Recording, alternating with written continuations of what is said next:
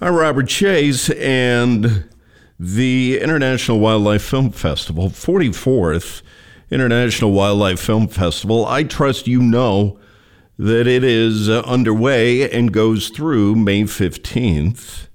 To stay on top of the films as they roll out, go to wildlifefilms.org. I have a guest in the studio. I welcome to the Trail Studio, Amy Vitale. Trust I got the name? Absolutely. Cool. All right, so Amy, I have learned, you're a Missoulian. I am. Yes. And originally from Florida? That's correct. We were visiting, but you transplanted, and you made it work for you. Oh, who couldn't? Right? Right. May take a little fortitude, but you figured it out. Oh, easily. And you are the director of a film called Shaba. Shaba. Yes. Mm-hmm. Okay, try to get that perfected before the end of this. And this is a film I can't wait to see. It is part of the International Wildlife Film Festival. It is a short. When will this film pop up and become available? Well, I believe it will be part of the pass. So I believe that it's showing online now. It's available now. It is. All right. It is, as I mentioned, a short. Let's get a little background in you, though. Is filmmaking your trade? Has it been?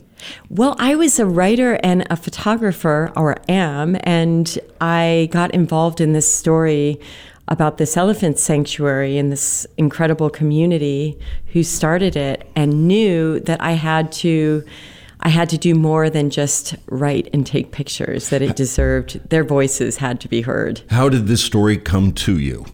Well, this is a longer story, but I began really investigating the poaching crisis, and I wanted to understand what was happening and what the solutions were. And it led me to incredible communities, indigenous communities, that are protecting the wildlife in their backyard. They understand they're worth more to them alive than dead, and they are doing the impossible and changing the destiny of their landscape and the destiny of the animals around them. It's an incredible story. So this pinpoints Kenya, sanctuary in northern Kenya. Did you travel there initially, knowing that you were going to make a film? I did. Well, so I heard about this dream of this Samburu. It's an indigenous community in northern Kenya. They had a dream to make an elephant sanctuary for orphaned elephants. And in the beginning, oh my goodness, I think 8 years ago when they had this idea, everybody sort of laughed at them and said, impossible. You don't have political power, you don't have the resources, it's never going to happen. But when I met them, I knew it was going to happen, and I just stuck with them and have been spending huge amounts of time over the past really 8 years waiting, watching. I immediately, when I heard that the first elephant arrived, I arrived almost at the same time. So was there outside support for that community to pull this off? There is, and if people do want to get involved, it's called Riteti Elephant Sanctuary, and there were actually 2 original donors who helped get them off the ground, and then Conservation International also was a big sponsor for them. How many elephants have been taken in? So they've rescued 30 elephants, and they've already sent 10 of them back to the wild. Awesome. The pachyderm is just so interesting. They're incredible. They are, having watched some other films, and I understand you made another film, a companion film? Mm-hmm. Yes. To see the social behavior. You hear about species and how they interact and all that. It may not be evident, that social behavior. However, with elephants, it is clear, is it not? That is correct. And this film will really touch on this because the matriarch of this herd of orphaned elephants was named Shaba. She's gone back to the wild now, and the story is about how she really taught the elephant keepers how to be elephant keepers. And she was just integral to the entire sanctuary.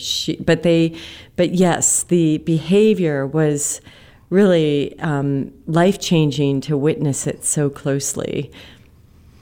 So, what's the other film? Let's mention that. Was that part of this same experience It is. It's over all the last part of 8 years? I've just been Okay. documenting, and I feel they have such a rich story that is really important for other communities that are dealing with some of these same human-wildlife conflict issues to see and understand that there is a way to coexist. Yeah. And there's hope.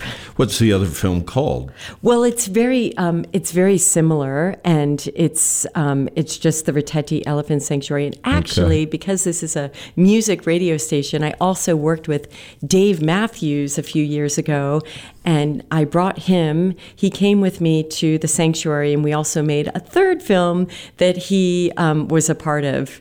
And the music in this last recent film at the end is a song that Dave Matthews made. Oh, very cool. Kudos. Yes. Well done. So in the statement about this film, it says that this film is not only changing attitudes about elephants, but also changing attitudes toward women. That's right. So explain that premise. So the other big important piece of this film and their story is that it's the first sanctuary in Africa that hired indigenous women to be elephant keepers, which is just unheard of in so many places because it's a very patriarchal society. Yeah. And what happened in the beginning was, there was some resistance, but then the whole community really became very proud of these women, and the women are also very proud of themselves, and it's just transformed the way people relate to one another. Speaking with Amy Vitale, she is the director of the film Shaba. Got it, finally. And it is up and available for you to see. It's only 11 minutes, so there's really no excuse. That's right. Not to find that time to see this film. Will it link us to your other projects? How do we find out about what you have going on? Oh, absolutely. I believe that there's a link, and I've got a website, and I've got a number of projects going on. All right, so what's next? Well, I'm also working with the last 2 northern white rhinos alive on the planet, this desperate attempt to save them from extinction now using science. Yeah. And I've been documenting this story for 12 years. When they moved, 12 years ago, there were 8 of them alive on the planet. And back then I realized I was documenting a very important story. They flew 4 of them from a zoo in the Czech Republic back to Africa to try to save them. That didn't work. They thought the open air and the plains of Africa would kind of revive them and allow them to breed. It didn't work. And 3 years ago, the last male died. That is a tremendously sad story, too. So over the last year, the pandemic, how has that affected the work that you've been pursuing? It's actually allowed me to focus on the stories right here in Montana, close to home. And it's been a silver lining for me as well. Did you get all the footage you needed for this film prior?